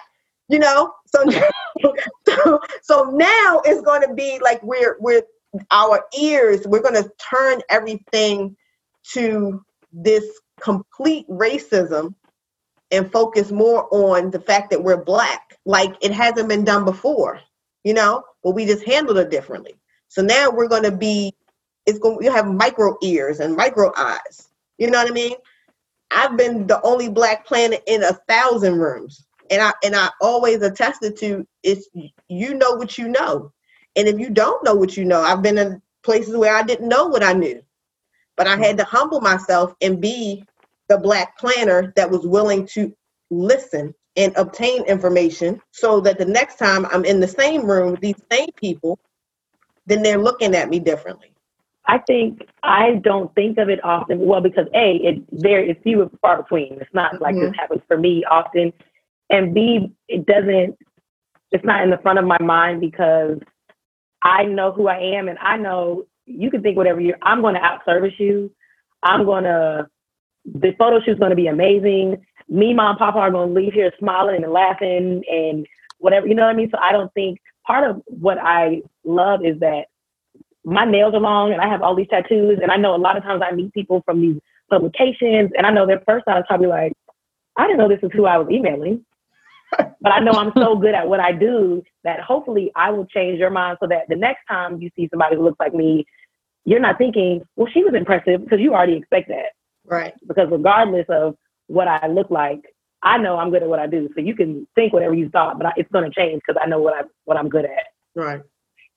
Right. The other part is I saw a meme yesterday, which was fitting, and it said, okay, now we, Black people, now we've gotten all of this attention, and hopefully business will increase. And now it's time for you to step up and handle it, because we also, like, it could be, now we've gotten all this support Black business. Now what? Are we going to stand up and be the stand-up business, Black businesses that we should be? Or are we going to stay on that plateau of, oh, it's just another Black business? Can you live up to the hype? Exactly. Right. That what you just said is amazing. I just texted my photographer. She did my branding shoots earlier. I said, hey Mecca, because Mecca Gamble did my branding shoots. And I was like, hey girl, now that all these brands are looking at me, and now I need to give them something fresher to look at, because I got these same stale pictures from January, which people be holding on to their branding pictures. They get their headshots, be the same headshot about 10 years, same headshot. I'm people. I was like, I don't know, honey. No, Linda, I need to get some new pictures, because clearly people want something else to look at. I was like, I just had surgery, so I was like, give me like 2 more weeks to start walking fresh, and we're gonna get it popping. She was like, no man, we need to get some cascaded flowers on that walker. Let's go. She was like, they don't have time to wait for you to learn how to walk. I was like, you know what? Say less. I was like, say less. I could just stand in one spot. I can just stand in one spot, like, ready. Let's go. Right. I was like, you know what? Because I have to. People looking now. They looking. You got to get them something. Like, I'm trying to get a style shoot pulled together quick. Like, I've emailed. I see a little racism popping through, because I don't know. You don't know if it's racist or not. Because I met email 4 Seasons, and I said, will you guys be interested in hosting a style shoot? Because I know it's quarantine, so nobody's at the hotel. They told me they're doing renovations through October. So the whole hotel, there's no spot I can help do anything in the whole hotel. And I told them I was going to be in the front. So I was like, okay, whatever. So I was just like, say less. I'll just go. It has to be another spot. Then I contacted Waldorf Astoria. They talking about they're closed maybe next year. What? The hotel is closed. The whole hotel. Front. What if somebody had their wedding scheduled for? Okay. Tiffany got something to say. I was just like, Tiffany, go somewhere outside, just post up somewhere and just take some pictures, because y'all just telling me anything. Because I was just like, okay, I feel, I don't know, because everything can't be a Black thing. Yeah, you don't know. Well, I know one place. Everything can't be a Black thing. So one place tells me no all the time, and I see they host other people's shoots, and they're white. Mm-hmm. So that is a Black thing. I'm sorry. Well, no. They literally tell me no. Some things are built on the relationships that you have with places. How can I build a relationship with them if they don't give me an opportunity? Because we have this conversation about style shoots all the time. I can use Candace, I think, as an example. So, style shoots everything is free. You know what I mean? And you're asking someone to give you something for free, etc. Right? So for a venue, first of all, 4 Seasons, all of those types of venues, it needs to be a relationship building before can I have a style shoot here? So a lot of that is relationship building. So they follow me on Instagram, be DMing me all the time. A lot of that is from corporate too, though. I know for like big brands like that, a lot of it for me, I had where it was like, if it's not already established and confirmed that it's going to be published, we're not doing it. Like, I don't agree though, because Waldorf Astoria, they took my style shoot and right. But do you have a person there? Like, do you have Michelle? Yes, but this is before I had a person there. I just asked them and they said, okay. Chateau Lawn told me, okay, I don't have no relationship with them. So that's not true. I've done shoots all these places and I had no relationship with them. It's not always about that. That's what they try to make people think is a relationship. That's a bunch of crap. It's no relationship needed.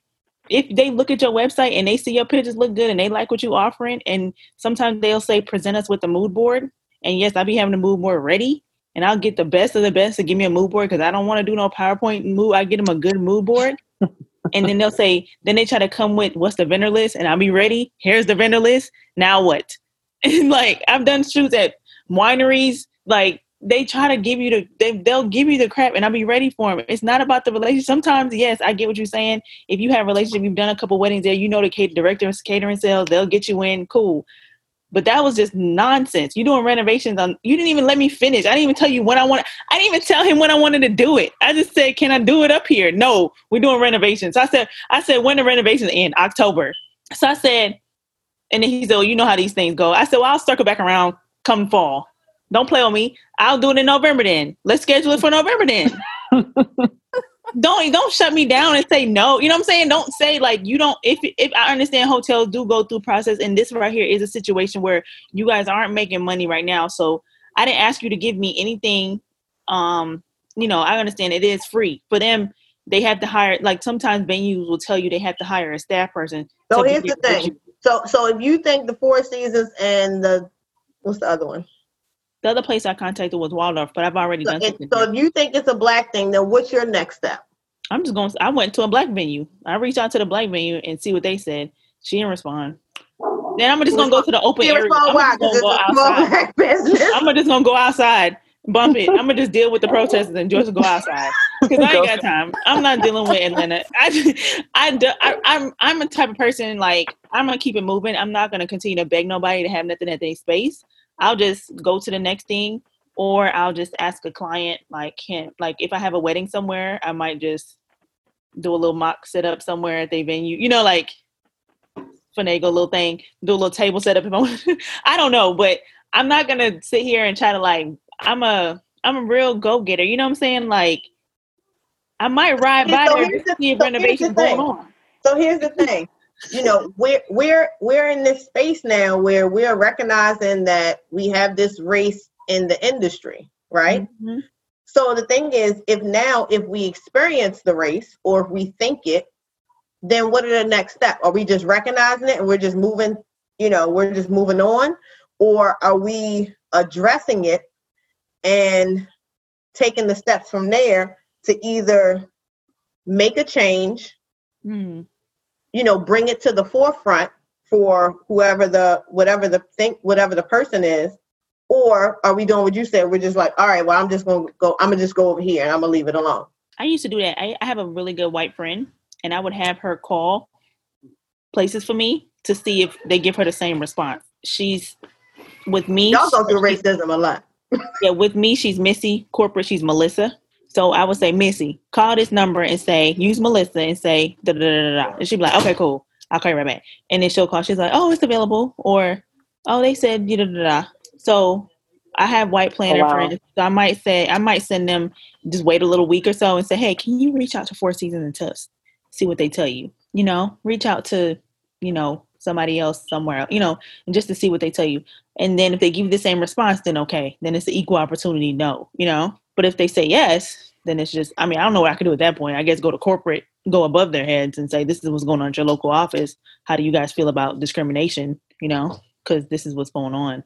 I like it. I like the way you think, Tiffany. I like your style.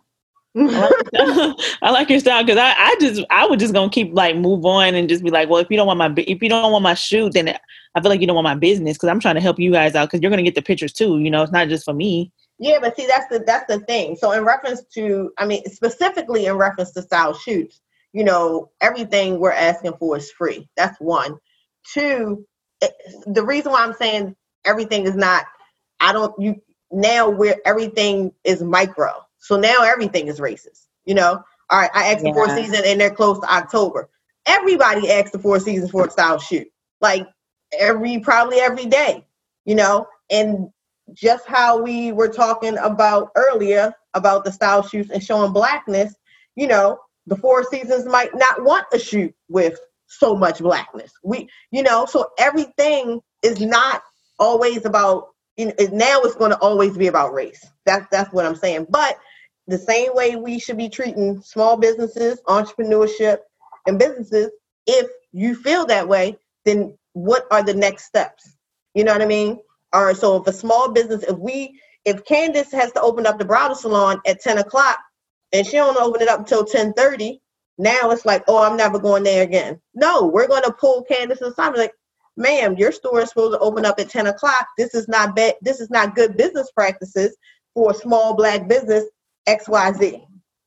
Then if there's no, then you move on, you know, but it has to be brought to the forefront for it to be even recognized, addressed, faced, or changed.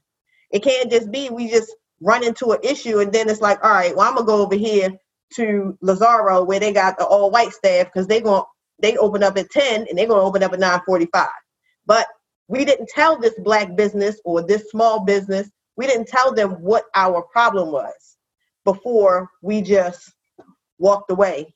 And now they're, you know, going through the same, now they still have the same problem because it wasn't brought to the forefront and we didn't insert anything for a change or a response or a reasoning.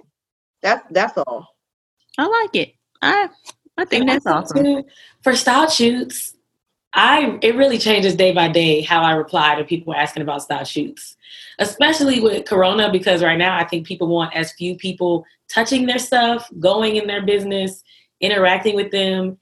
And on the vendor side, my experience hasn't been that I've ever gotten a huge response or like a lot of business from style shoots. So it's almost like, okay, I got to take the time to get whatever you need. I might have to bring something there or have a staff member be present while you're there. Now I pay for manpower. And then depending on what your service is, like now I got to get the dress clean because you got it dirty because you were outside.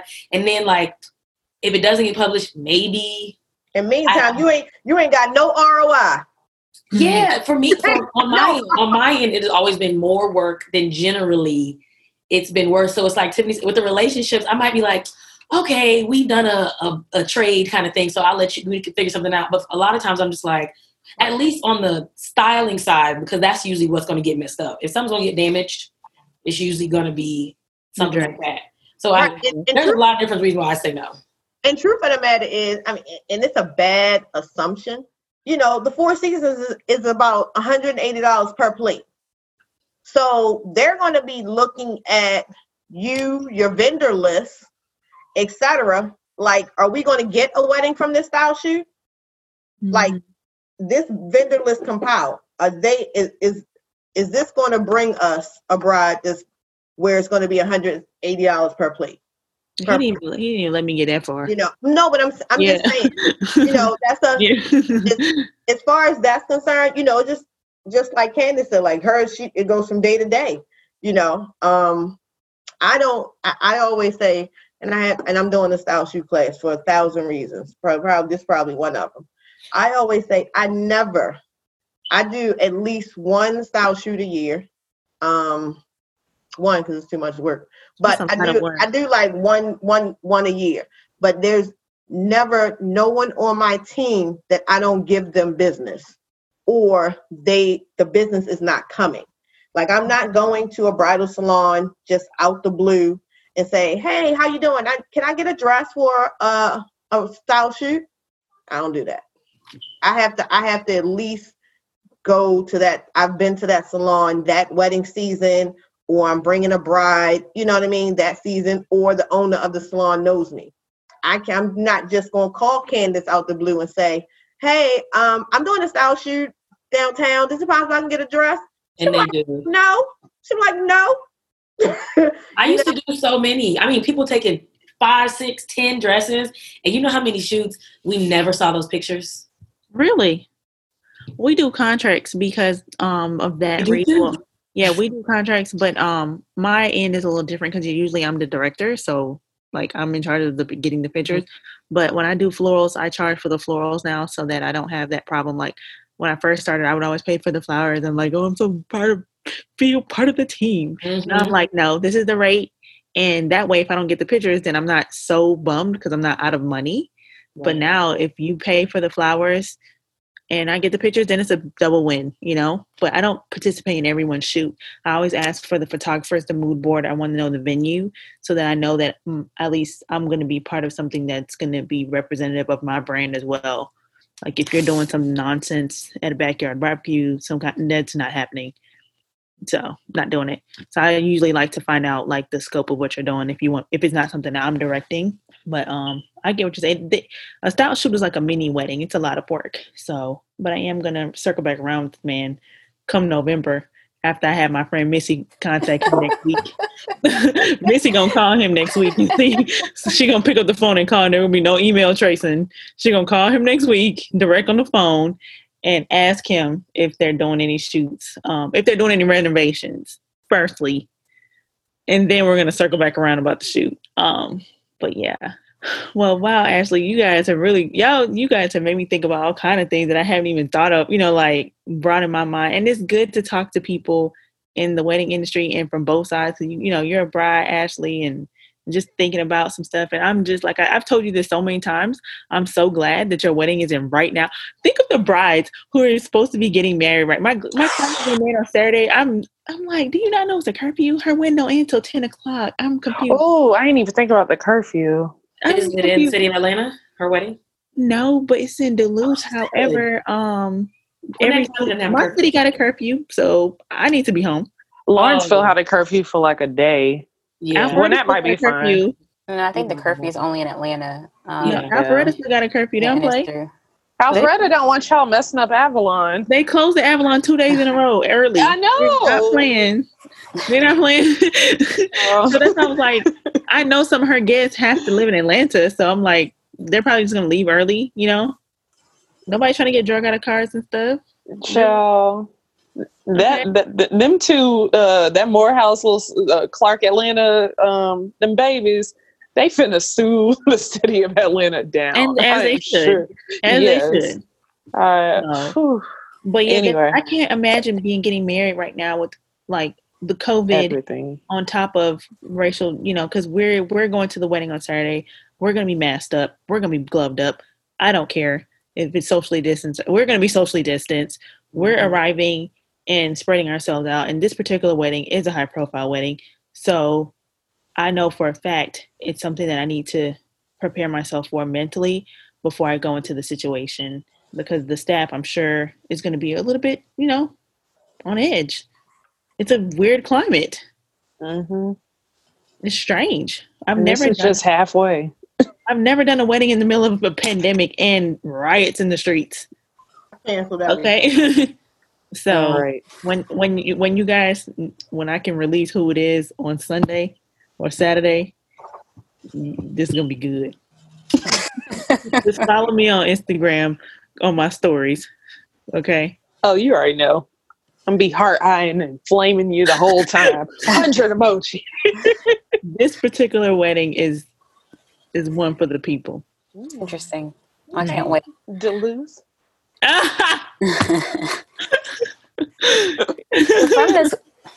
So from this conversation, This is the last question. Yes. So what are the next steps, and I guess what are the positives from this whole movement? Of course, I know we're trending right now and we're in, but what are the positives from this?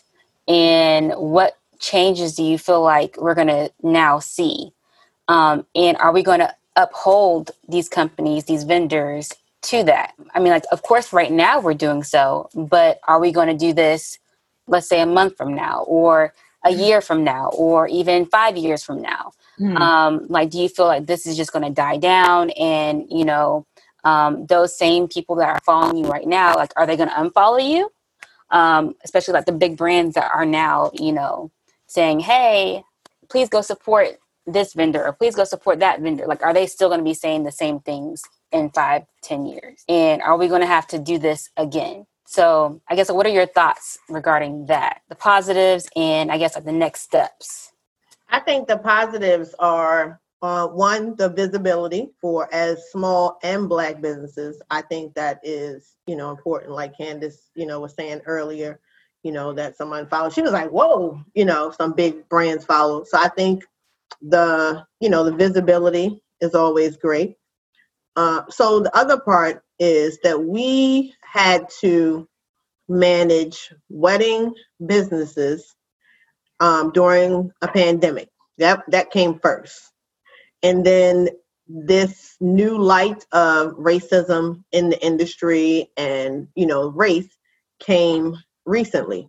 So I think the positives is going to be how we manage, pivot, change, and elevate our businesses because of all of these things. And if we sit and do nothing and just appreciate the follow and appreciate the like or appreciate then, that's somebody's choice. But but the next step is to elevate off of this cause, because the reality of it is we won't know how long this trend will last. So we're going to take advantage of it now. So now we need to be at the forefront. This can elevate I don't have a 2020 wedding season, I threw mine away. But for those of you who have 2020 wedding seasons, this can elevate you for October, November. You don't know what client you'll get from this trend. You know what I mean? Or what client I might get from this trend now for next year. So I think the positive is to come up off of being visible and being a small Black business right now. Because if it was never cool, it's definitely cool today. So very true. Very true. I agree. I think Tiffany, you made a great point earlier. I think you were trying to say, like now the eyes are on us. We have to work on being the best professionals we can be. I put a caption under my picture. The revolution has been televised. Now let's change the narrative. Mm-hmm. So a lot of people see us as less than animals, thugs. So now I've never been an animal. I've never been a thug. I've never been less than anyone. So now I'm going to show you what I'm about. Actions speak louder than words. I can always tell you about my degrees. Nobody really cares about my degrees except my mama. But I used to keep them at her house and let her put them on the wall because she the only one who cares about them. I had them framed and had them at her house. Recently, I brought them to so my kids can look at them. But I just wanted to show people like how I take hospitality extremely seriously. Very kind to my vendor friends. I talk to them during the pandemic. I have had vendors who will text each other, how are you actually doing? I've had some vendors text me, how is your mental right now? Since I had 32 weeks ago, my floral friends, I had one floral friend message me today. She saw that I was having a wedding. She said, do you need help? I'll send one of my freelancers to help you this weekend. She didn't even have to do that. She sees that I need help and she's just there because she wants to make sure that my business stays where it needs to be. Because people know me, I'm a kind of person that I'll just get it done. I'll struggle with my little walker and get it done. But you don't want to have to struggle. You don't have to struggle anymore. There's people who can help you. I saw one business professional saying, if you're not good at something, stop trying to do all the things. Find someone who's good at that. And if you have the money, pay them whatever they ask for, and you can focus your attention somewhere else. This year, I hired an assistant, virtual assistant. I never thought in a million years I'd be the person who had virtual. You can't tell me nothing. And I've been giving this poor girl stuff to do. And she was just like, I don't do that. I was like, okay. I'm pushing it. Got it. All right. So I'll find something that you're supposed to be doing. Okay. So I was like, I was like, can you set up my auto reply on my email? She was like, I can tell you how to do it yourself. I was like, okay, perfect. I got it. I'm going to do it myself. Got it. You handle something else. But, just the mere fact that I took the time to invest in someone to help me get my stuff together so I can be on top of client calls. And, I paid into a content management system so I can keep my contracts together, just making sure that I'm on top of my game. Because I have one friend, she said she does makeup. And I was like, how you do your contract? She was like, or invoicing, PayPal and stuff. I was like, all right. Clients can request a chargeback on that up to a year later. Then you'll be sitting there looking crazy with the money coming out of your account. And so, do you have a business bank account? Do you have a tax ID? I told a planner that I'm not working with any planners in 2021 that don't have a business license. She's like, well, I don't have a business license. I was like, you need to get that. I don't understand That don't have a what? I missed it. I'm sorry. Business license, like I need to work with a licensed and experienced planner. You know, if we're going to be doing this, we got to do it legally. We got to get our stuff together so that we're both on the same, you know, we're doing business. This is not a hobby. This is real life business, you know? So I'm taking your advice. What does that look like for you though? What does that mean? Well, I was talking with the venue owner and she said they work with only licensed and experienced planners. So when I say that to say, we're not doing my cousin auntie is helping me plan my wedding. But as a florist, how do you demand that? So I'm a little bit different than your average florist, right? So I have design minimums. So next year my minimums are going to go up so that your floral budget has to be a certain amount. That equals you're going to have a planner of a certain caliber. That means that particular planner is probably going to have a licensed business license. So if your floral minimums, I'm very familiar with them. If your floral minimum is $10,000, bride hires you, your floral minimum is met. A couple weeks later, she say, "Oh, my sister's going to be the planner for the wedding." Now what? Before you meet that minimum, you have to talk to them and see if they have a planner. So do you not? You don't do clients without planners? No, that's what that's something I'm considering next year. If you don't have a planner, I don't want to do your wedding. Because it puts a lot of pressure on me to be your planner for your wedding. I end up doing your timeline. I end up doing your floor plan. I end up managing your vendors. And I don't want to do that. I've done that so many times. I don't want to do that anymore. I actually had to hire someone on my team to manage clients without planners because they have to ask the questions. The venue would come and ask me all the questions. Who has the flower girl basket? Where does the cake go, Lanille? I'm like, I don't know. And her sister doesn't know because it's her first wedding. Her auntie cousin don't know because they second wedding. The only wedding they have ever planned was their own. We're not doing that. We're not doing backyard barbecue wedding stuff no more. And this is not a race thing. This is actually just straight up. We're not doing it. Right. There are some clients, like you said, who have big budgets and they think they don't need a planner because they feel like they can do it themselves. That's called planning from the aisle. I'm not doing that anymore because on the wedding day, they're nowhere to be found. Mm-hmm. So they're enjoying their bridal suite. Mm-hmm. And all the plans and preparations they've put in place, the venue always comes asking us because we're the only people that's on site shuffling everything else. We don't want to do that anymore. And this is after having several conversations with a lot of, designers, and we'll sit there and talk. And I was like, that's what y'all do? Yeah, we don't work with anybody without a planner. Do you still doing that kind of stuff? Yeah. You're still struggling, stressed out, trying to figure out who's the photographer a week before. You don't get the vendor list at least a month out. I'm like, no, that's why you don't get the pictures after the wedding, Lanille, because they didn't have a planner and the planner didn't get that for you. No. So that's all those things. So now what I do, I pay for a photographer for my clients' weddings so that I have pictures. Does that make any sense? Who does that? Me. Because I have. That's a lot. Where are you? You're operating out of Atlanta? Yes. Do you know how many planners thank me? One of my planners was like, if I didn't get those pictures from you, yeah, but how does client was happy? I'm sorry, Ash. I'm so sorry. I got so many questions. You're good. I'm noticing that there's a difference between the North and the South because a lot of the things that you all are having to deal with, Tiffany doesn't seem like she's having to deal with that kind of stuff. So I'm noticing. But then again, we're in the South. We're in the South. I mean, I know that minimum. I like that minimum. Tiffany was saying, if I had a $10,000 minimum, baby girl, I'd be great. You could barely get half of that. So here's the thing. So if you get ready to do a minimum, it means that you're getting ready to change your clientele. That's one. I have a minimum now, but I'm going to increase my minimum. Yes. But, and it did, like last year when I increased my minimum, it did change my clientele. Right. When it changes your clientele, you don't have to worry about your client having a planner, because if they're paying that type of minimum, they should have a planner anyway. That's true. They don't. Not all of them. So the other part is you're a photographer at a wedding with another photographer. How does that work on your end?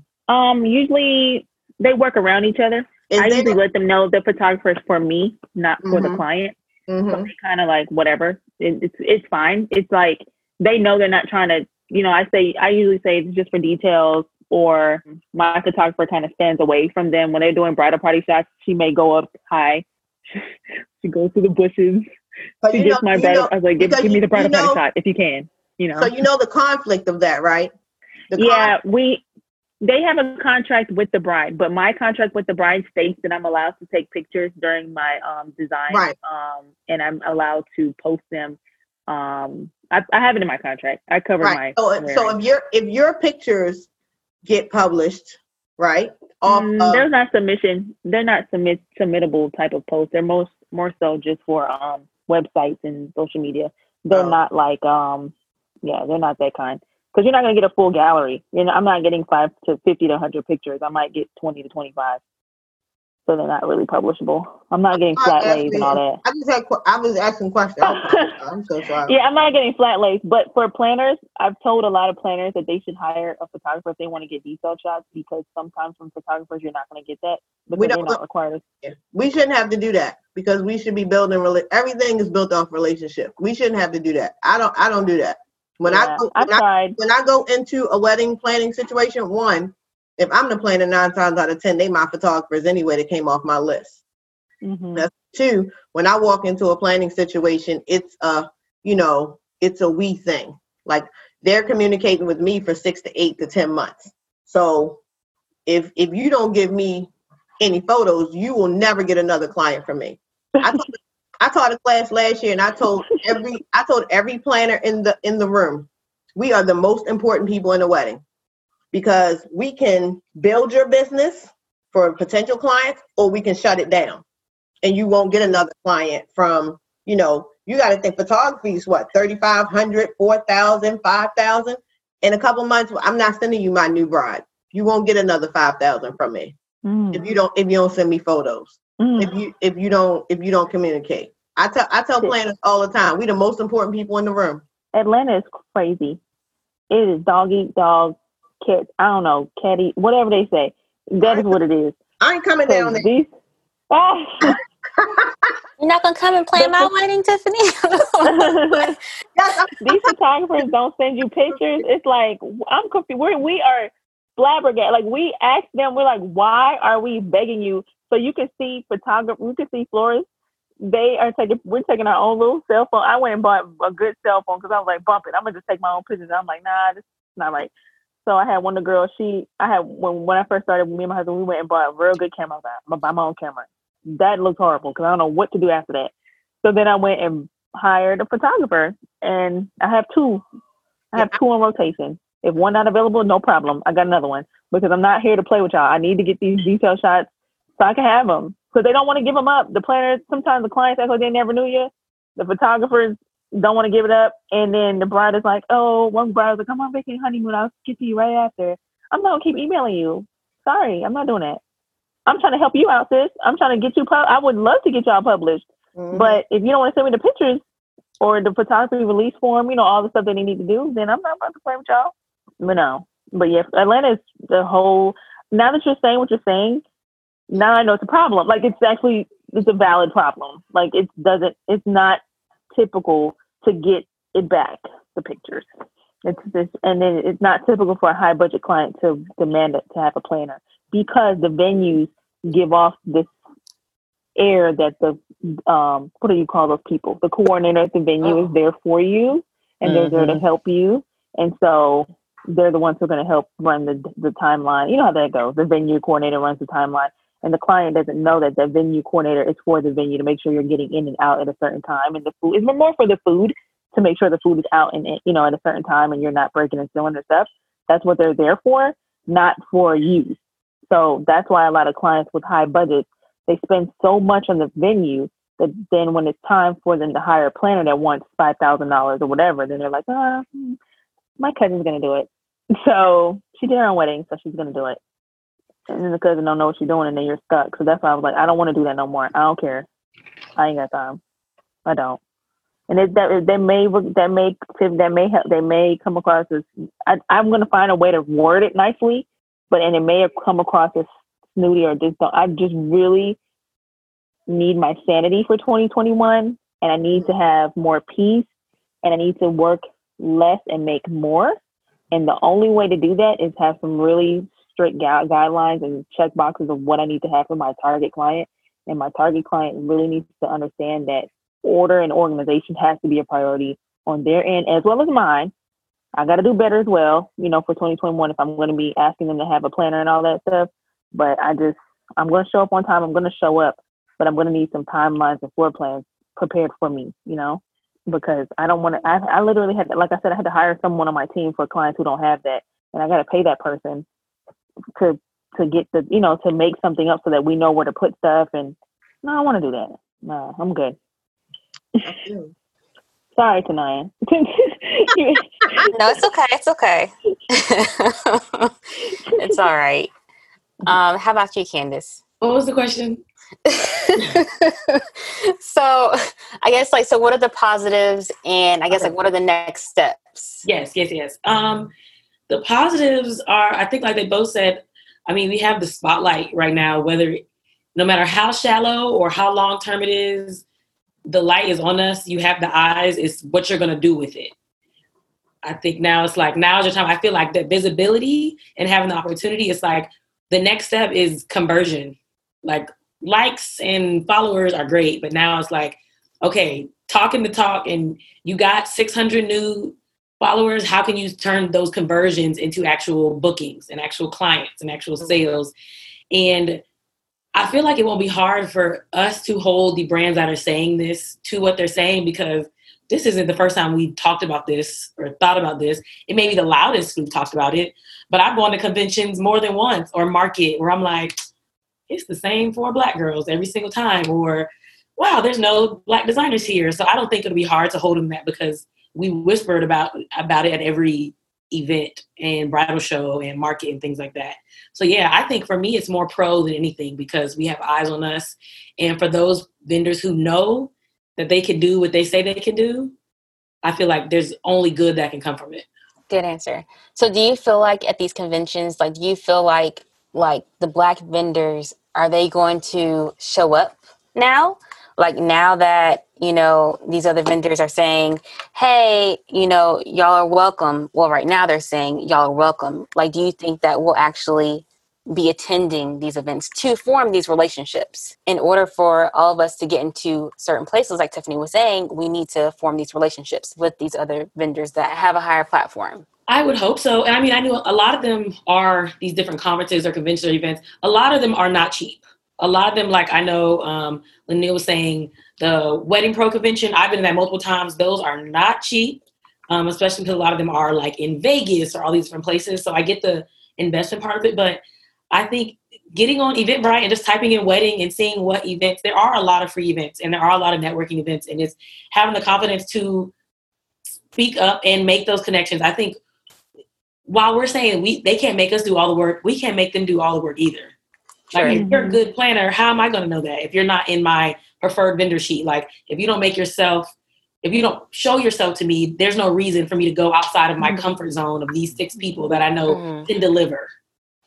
So I think so. I would love to continually. I feel like whenever I go to these things and there's an unspoken hey girl, I see you here too. Yeah. We're excited to see someone else who looks like us, and I want to make sure when we go to these, we don't just talk to the people who look like us.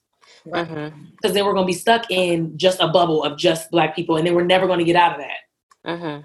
Let me tell you, I went to the convention in Vegas last year. It's the Wedding MBA conference. The tickets were super cheap in the scheme of things, as far as the conference tickets, and everything else was high.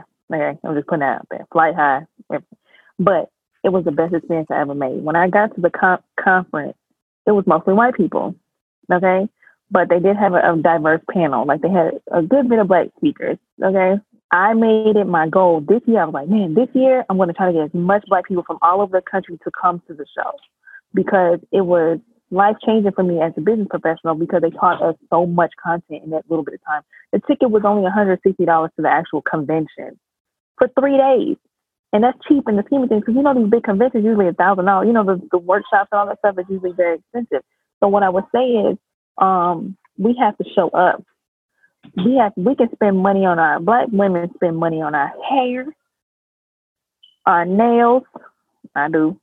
on our clothes, on our shoes, and our handbags and our purses, but let somebody say a Converse. We're like, Right. when it's a tax write-off for your business. It's a business expense you can plan out for the year ahead.